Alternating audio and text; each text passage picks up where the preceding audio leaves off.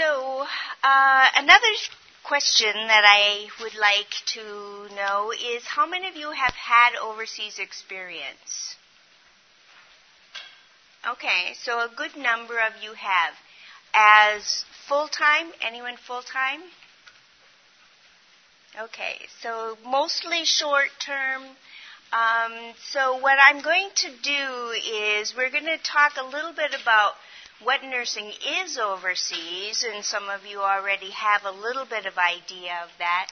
And then I'm going to talk about little tips that I've learned over the last 30 years or so that might help some of you who are interested in heading in that direction. And then we'll go into some cardiac case studies. If at any point you have a question or something you want more information about, feel free to stop me and get my attention. I would rather address your concerns and turn the talk over more to you than to just give you a spiel. So, with that in mind, one of the things that's important to first recognize is in your individual location, what is the role of the national nurse?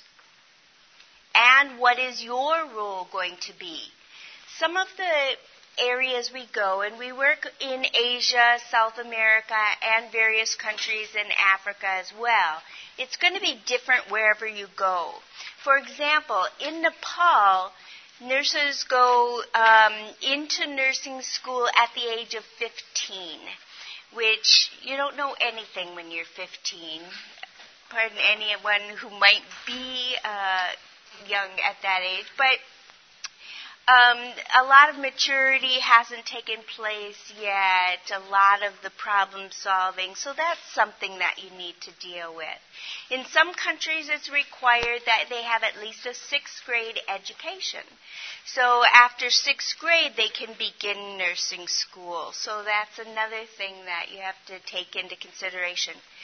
So the educational level, what their responsibilities are, and the idea of teamwork. What is their role? How do they relate to the rest of the medical team? And that's different wherever you go.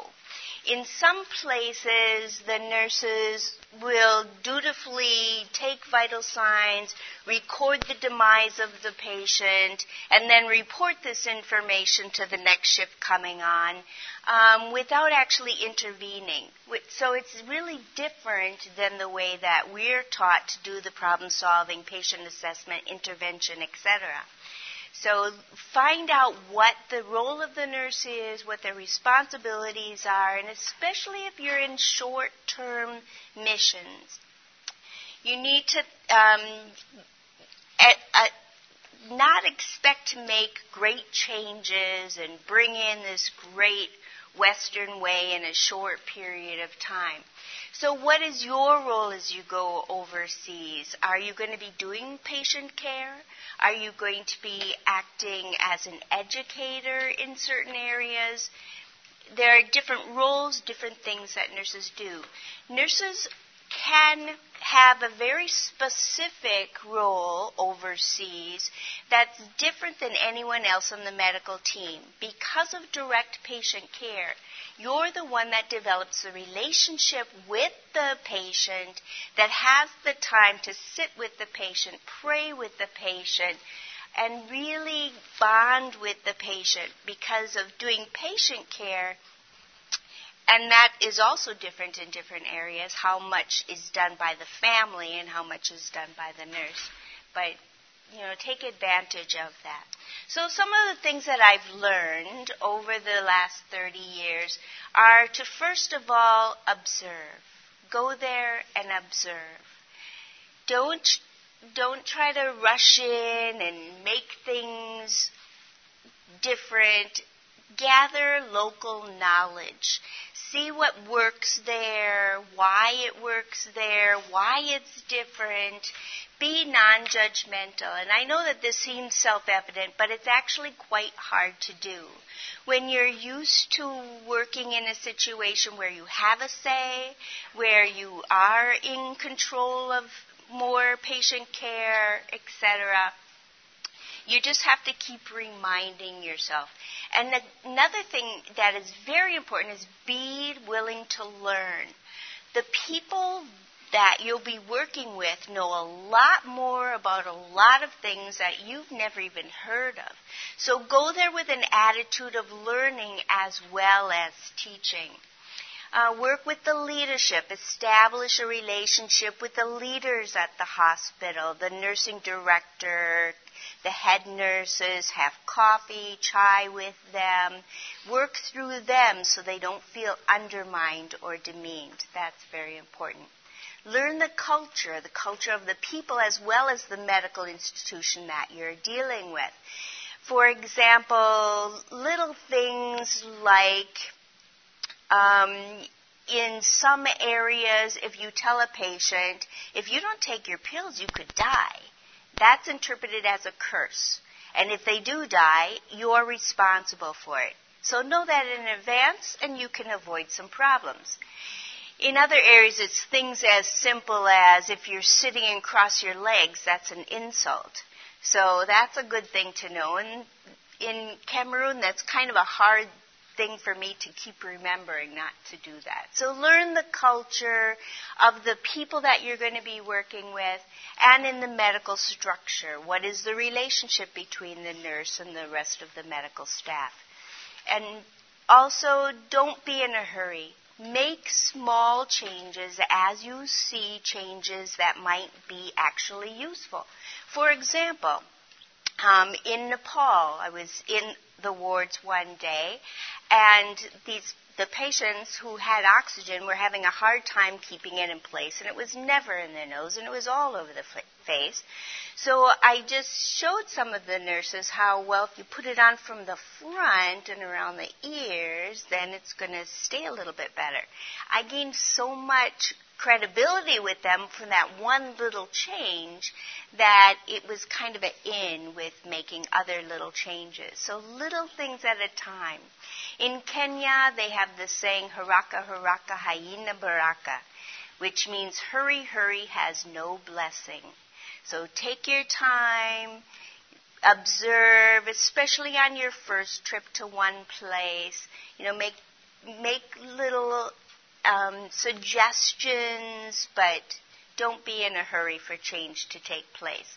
And most of all, most importantly, pray, pray, pray. Pray for yourself, for wisdom, for knowledge. Pray for your patients, specifically for your patients that you're going to be interacting with. Pray for the staff, for their wisdom. Model compassion. In many countries, the relationship between the medical staff and the patient does not include compassion. So model that. Be an example of servanthood, of Christ-like love, and you will affect people. Things that we might just assume, but keep it in the forefront of your knowledge. Okay, so on to cardiac cases. Any questions or comments? Things that you've learned, experienced? Okay, so we're going to take a 28-year-old previously healthy school teacher with 6 weeks of progressive dyspnea on exertion. Now short of breath at rest, she has paroxysmal nocturnal dyspnea and orthopnea. So this is in Madagascar, and we arrived on the scene, and we were asked to consult on this person, this young lady, and her history included a deterioration despite diuretics and antibiotics. She's HIV negative. She has 2 live, healthy children. Last pregnancy completed 4 months previously. No fevers, no recent joint inflammation or skin rashes. So fevers, we're ruling out what? Okay, and TB is another thing. Oh, by the way, when we first arrived in Africa many years ago and, asked about their cardiac patients, we were kind of faced with what cardiac patients? So remember, not all dyspnea is tuberculosis, okay? So, the joint inflammation and skin rashes. Rheumatic fever. Okay, so on exam, she has a pulse of 110, blood pressure 60/40, barely palpable, respiratory rate's 26, O2 sat is 88 on 4 liters nasal cannula. Not a good situation.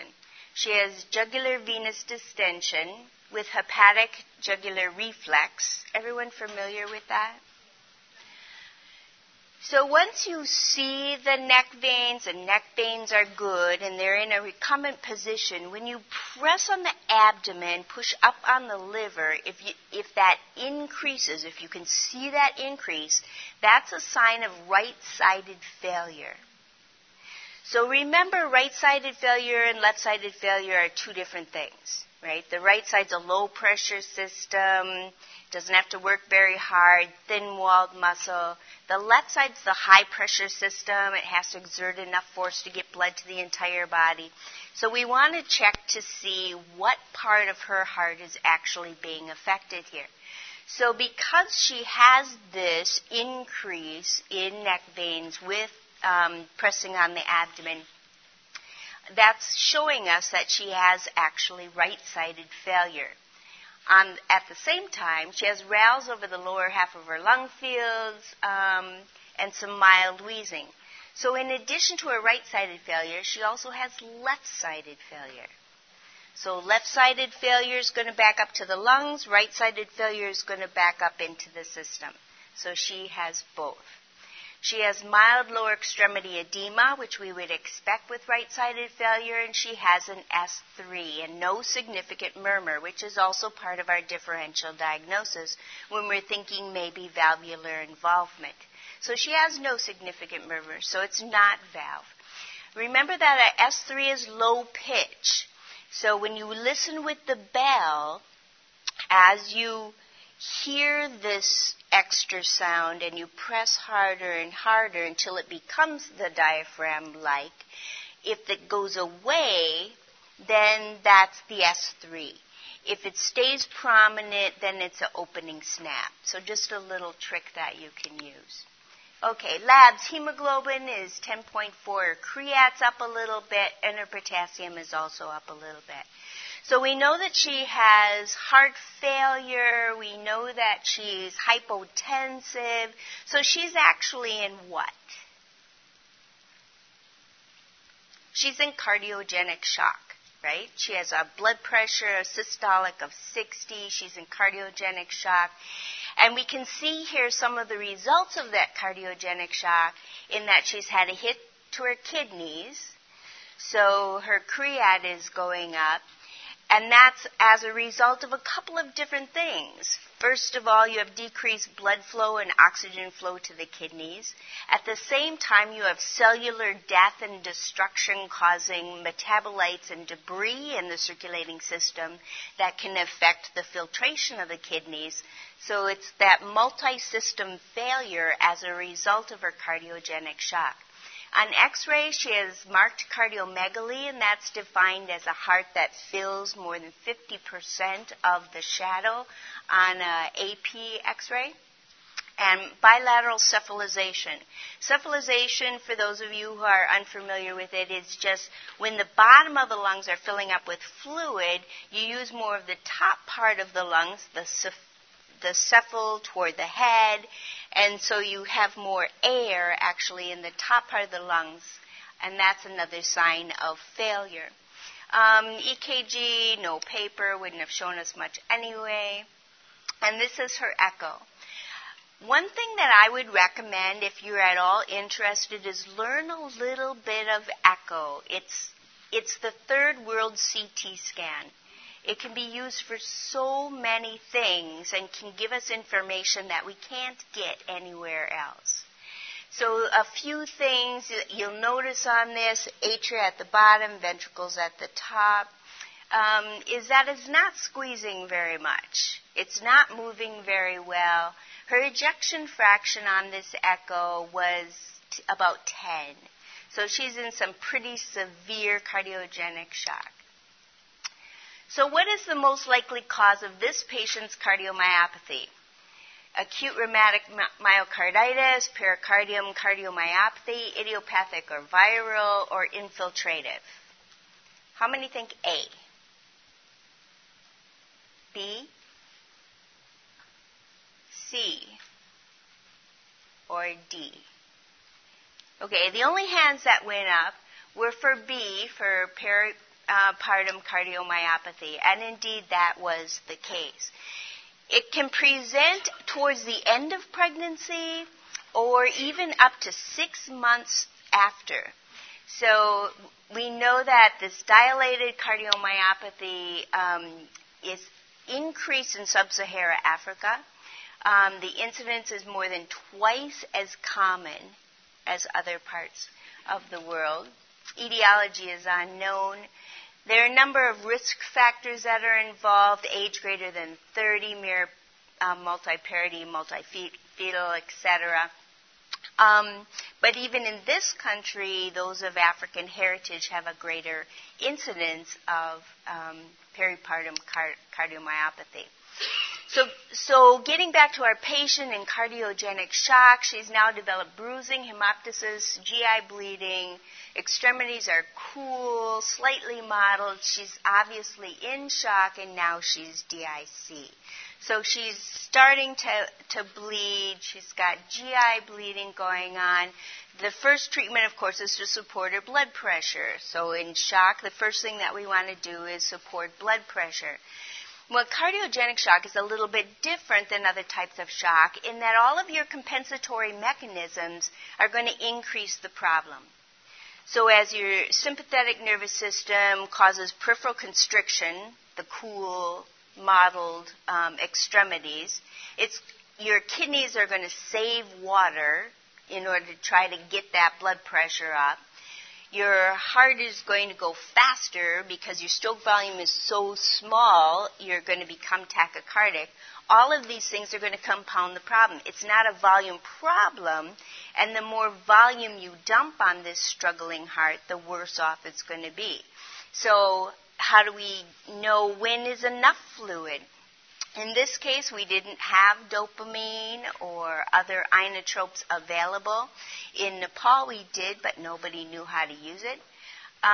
So we go with fluids. How do we know how much fluid to give? This is another case where echo is extremely valuable. If you can identify the IVC by just, it's a quick look, probe under the rib, through the liver. So you're looking through liver here. Here's your IVC. Here's your hepatic vein. If you go 2 centimeters back, and that's what these marks are for measuring, from the hepatic vein, you measure that distance. That will give you what the CVP is. So even without CVP, you can measure the patient's volume. So once you measure that number less than 1, you're dealing with a CVP of about 5, then 10, or 1 to 1.5 is 10, 1.5 to 2 is 15. And greater than 2, you have a CVP of like 20. So you know where to measure it. You know how to find a CVP. Remember that no patients should die dry. So make sure that you're giving them enough fluid. Remember that your IVC will contract with respiration, and if it contracts greater than 50% with respiration, you actually have to subtract 5 from the number that you got on the previous calculation. So if it contracts a lot, it shows that they are extremely dry. Now, on this young lady, we'll call her Grace, we actually pushed her CVP up to just over 20. Now, you don't really normally want to go above 20 because once you increase right-sided pressures above 20, you're going to start decreasing left-sided pressures because it impinges on the on the left side. So it's a careful balance there, which is one more reason that it's so important to be able to monitor the CVP even without the typical monitoring kinds of situations. So we're going to monitor her MAP, her mean arterial pressure.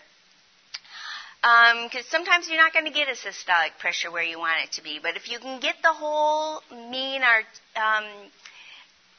pressure up greater than 60, you have adequate perfusion pressure. You need a mean of 60 in order to perfuse adequately brain and heart. So that's kind of our target. That's where we're headed for. Mm-hmm.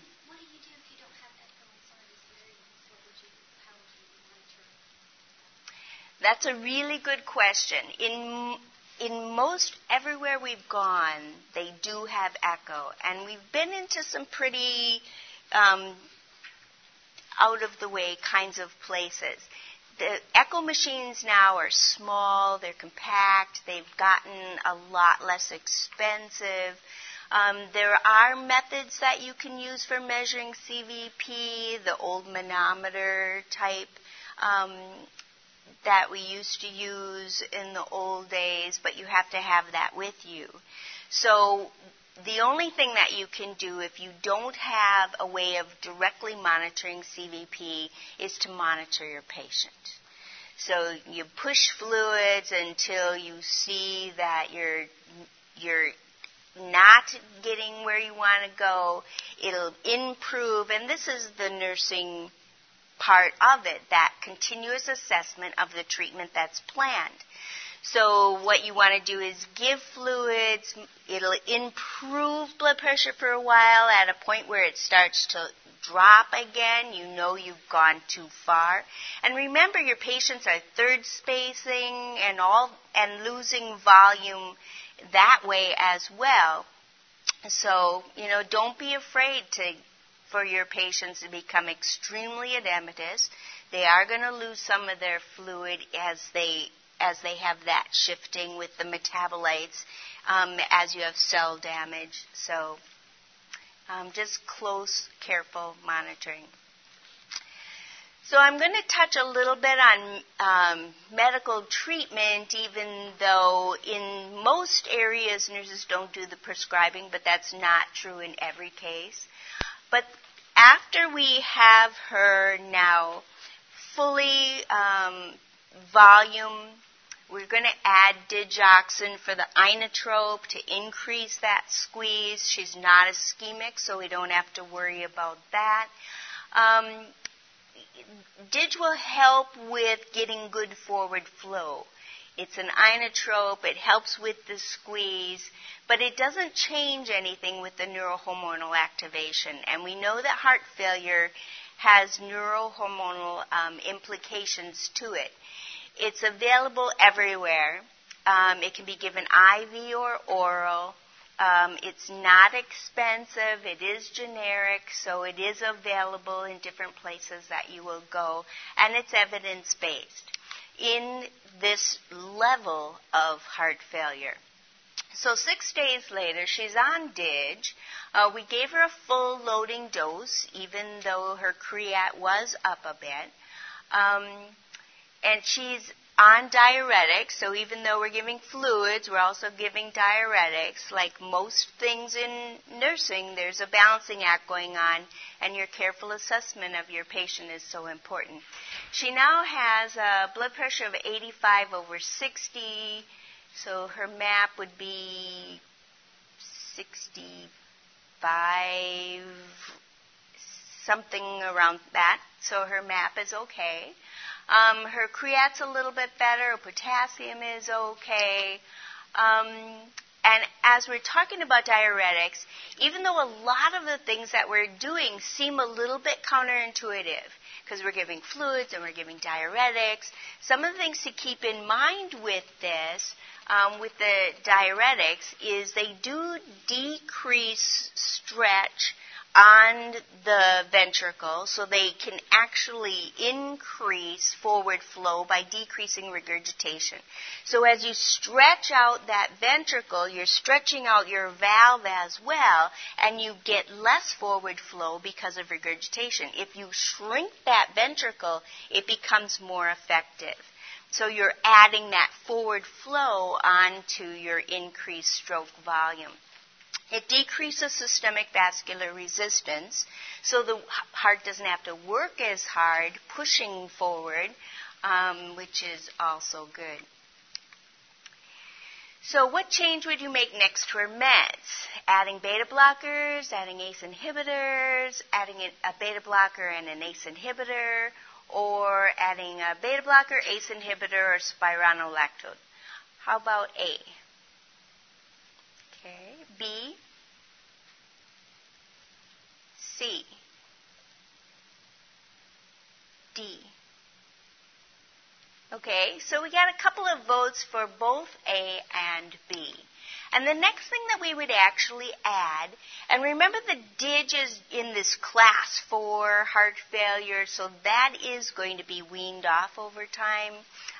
But we want to add an ACE inhibitor. Again, it's a little bit counterintuitive in somebody who has a low blood pressure, because we know that ACE inhibitors will drop blood pressure. They decrease systemic vascular resistance, so they can drop blood pressure. So you really need to start very, very low dose, cutting those pills in halves or even quarters, and see as your patient tolerates it. Your goal is to now affect part of the neurohormonal effects of heart failure. As our compensatory mechanisms kick in, you have all of these things circulating through that can damage the myocytes, and your neurohormones can be 5 to 20% higher than normal. So once you get up into that kind of range, they actually become poison. So we want to block that from happening, and that's where we add the ACE inhibitor. So even though it seems a little counterintuitive, it's not only going to help with that neurohormonal effect, but it will also decrease systemic vascular resistance, again, helping the heart to have better forward flow, and that's our goal. After that, after we have optimized their ACE inhibitors, now we can add the beta blockers. So all of the studies have been done with first your diuretics and your ACE inhibitors, DIG only in class 4, which she was at that time, and then starting low-dose beta blockers. Beta blockers will slow the heart, help it to become more effective in each contraction. You want to start out slow again, watching for adverse reactions, checking daily weights, etc. This is something that we would start later. Obviously, you're not going to give beta blockers to a class 4 heart failure patient. So some of the things to think about in dealing with heart failure. You may have difficulty maintaining diuresis if you're giving PO Lasix. Remember that this edema isn't just this peripheral edema, your gut also has edema. So absorption is less. So as the edema goes away, it may become more effective. If you're having trouble getting diuresis with PO, suspect that's what it is. Go to IV for a while, and then you can transition back to PO. Then your ACE inhibitors, your beta blockers. We didn't start her on spironolactone because a number of patients, up to 25%, will increase their creat and potassium. So that wasn't something that we wanted to work on with her already having some renal problems. Yes? What is that drug? Which one? Spironolactone? It's a drug that's been around for many, many years. It's cheap. It's easily available. Although I've heard in some areas it's actually not so cheap. And it's been well studied in heart failure to increase or to decrease mortality. So we do add it on patients. It is more effective in certain genetic groups than others, and Africans and African Americans are among those group of people. So you may hear about it being used specifically in that group. So if you look at heart failure as we would treat it here in the different classes, she was obviously a level 4, which here would be, she'd be on a transplant list, she'd get an LVAD, or it would be an end-of-life kind of situation. Well, none of those were what we were considering. So in resource limited, you deal with what you have, you work with what's available. And actually, she did well. She was discharged after 12 days. Her ejection fraction at that point was up to 30%, and she had class 2 symptoms. She will probably have these problems forever, but it's now within the treatable range. So from a nursing education point of view, some of the patient teaching involves, getting a scale, checking your weights, monitoring that on a daily basis. She can even have kind of a sliding scale for her diuretics. When the weight goes up this amount, increase your Lasix. If she's not really living close to the hospital anyway, which is in many cases the case. Okay, any questions?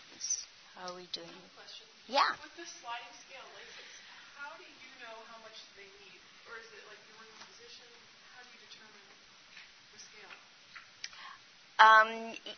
Yes, you would be working with the physician. In my case, I just bring my husband along, so that helps a lot.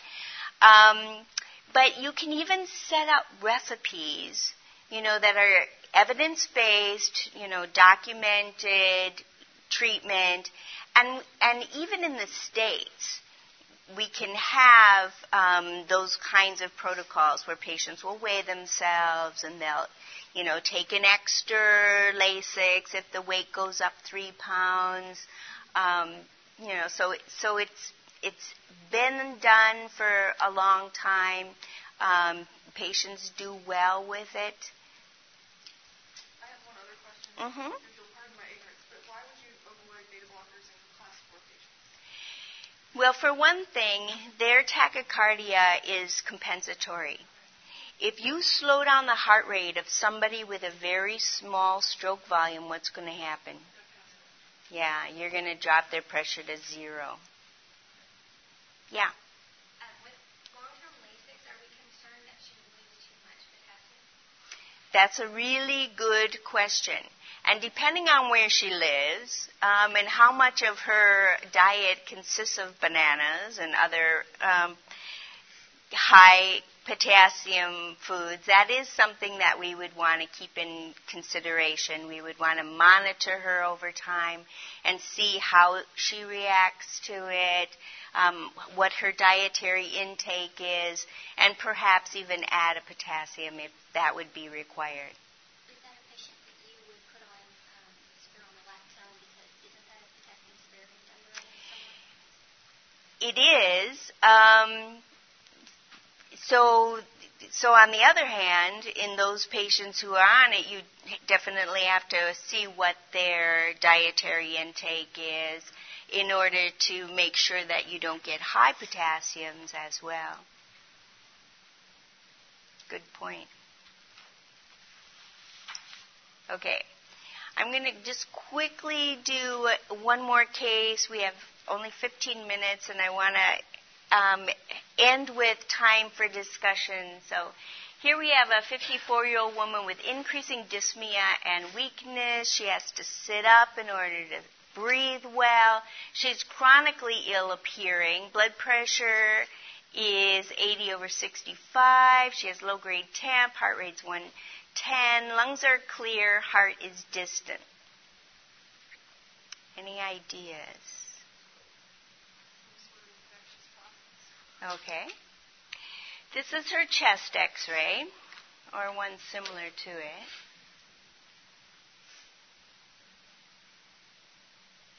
It's not the typical, it's not the exaggerated that we might be looking for her actual diagnosis, but we'll keep that in mind. Anything strike you here?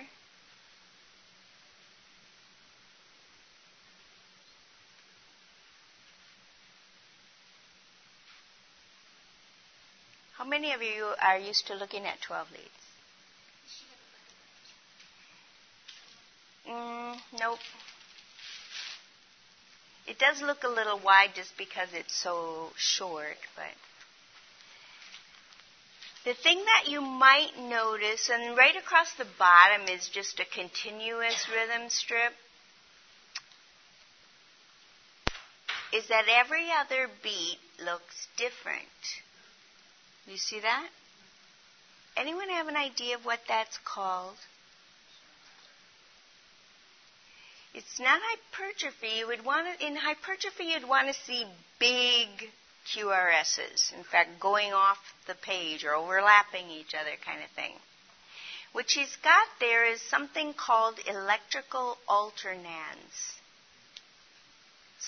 Ring a bell? So every other beat has a little different vector. So something is changing her vector with every other beat. In her case, as in the case with most patients with electrical alternans, she has tamponade. It can be seen with effusion before it gets to the point of tamponade, but she has hypotension with a narrow pulse pressure. She's tachycardic. She has elevated jugular venous distension without failure. So she has tamponade. So what's going on is she has fluid of some kind surrounding the heart that is compressing the heart. So you've got these distant heart sounds. She's tachycardic because you have low stroke volume. So the heart's not able to relax in diastole and fill. So you have little volume. So you become tachycardic to make up for that. What simple bedside test would help you determine if the patient has need of an urgent pericardial tap?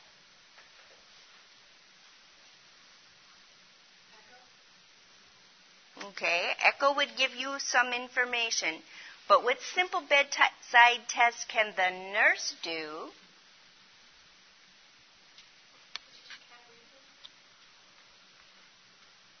That would give you some idea of her compensatory mechanism, how much peripheral constriction she's got ongoing.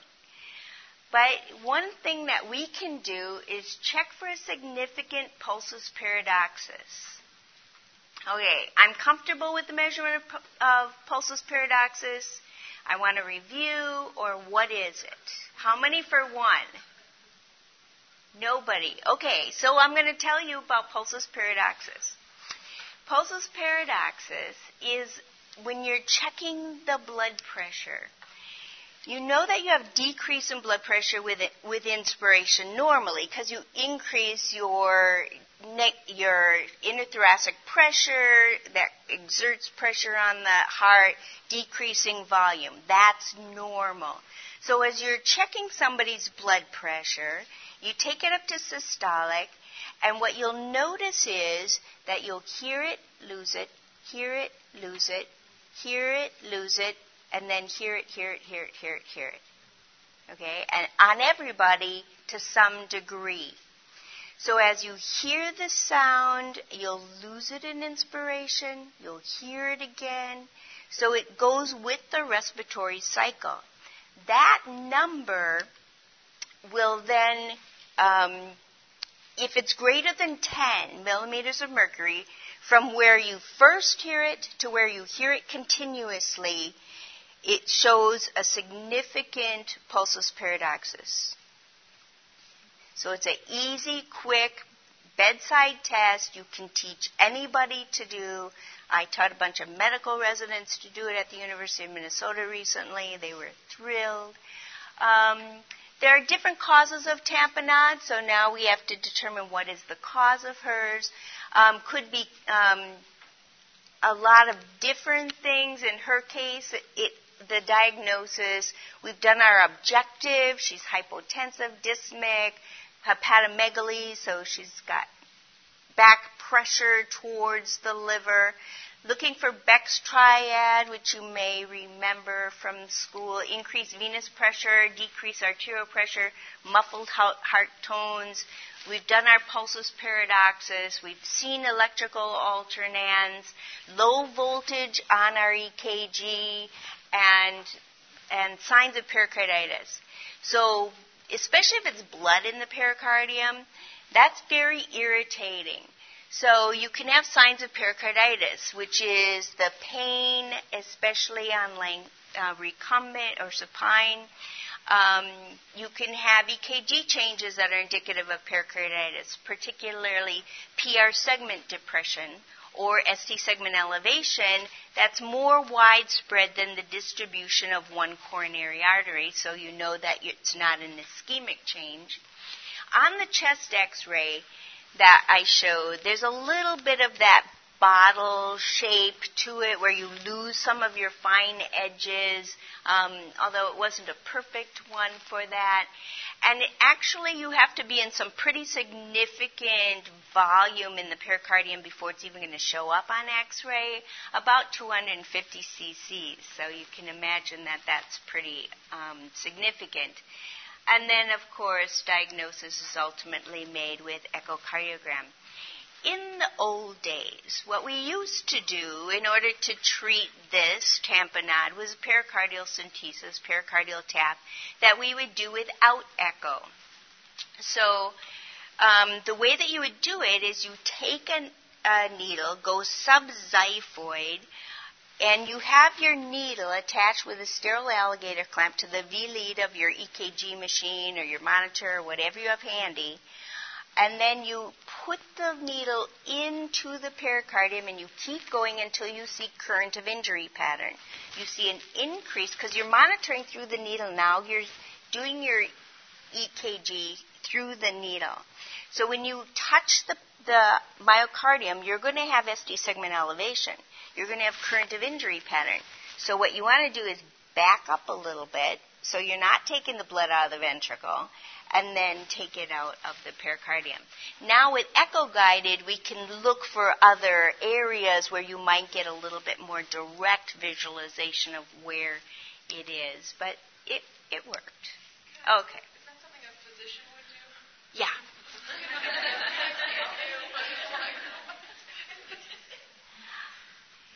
There are always exceptions, but in general. But they might not even know that. And you might be able to tell someone that this is an option, So if your patient's life depends on it, be an advocate for them. That's what we do. So here you see the heart. Oh, my pointer's not working. And you can see the fluid around the chambers. The one that's dented in is the right ventricle. Remember that the right side is thin-walled, it's low pressure, so it's really affected more and earlier than the left side. I don't know if I'm going to get this to move.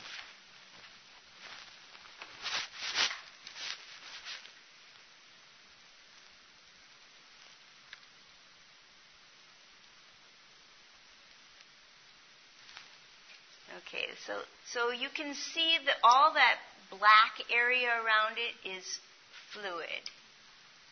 And this one really gives you an idea of that heart being shifted around there, that changing vector. That's what gives you that electrical alternans.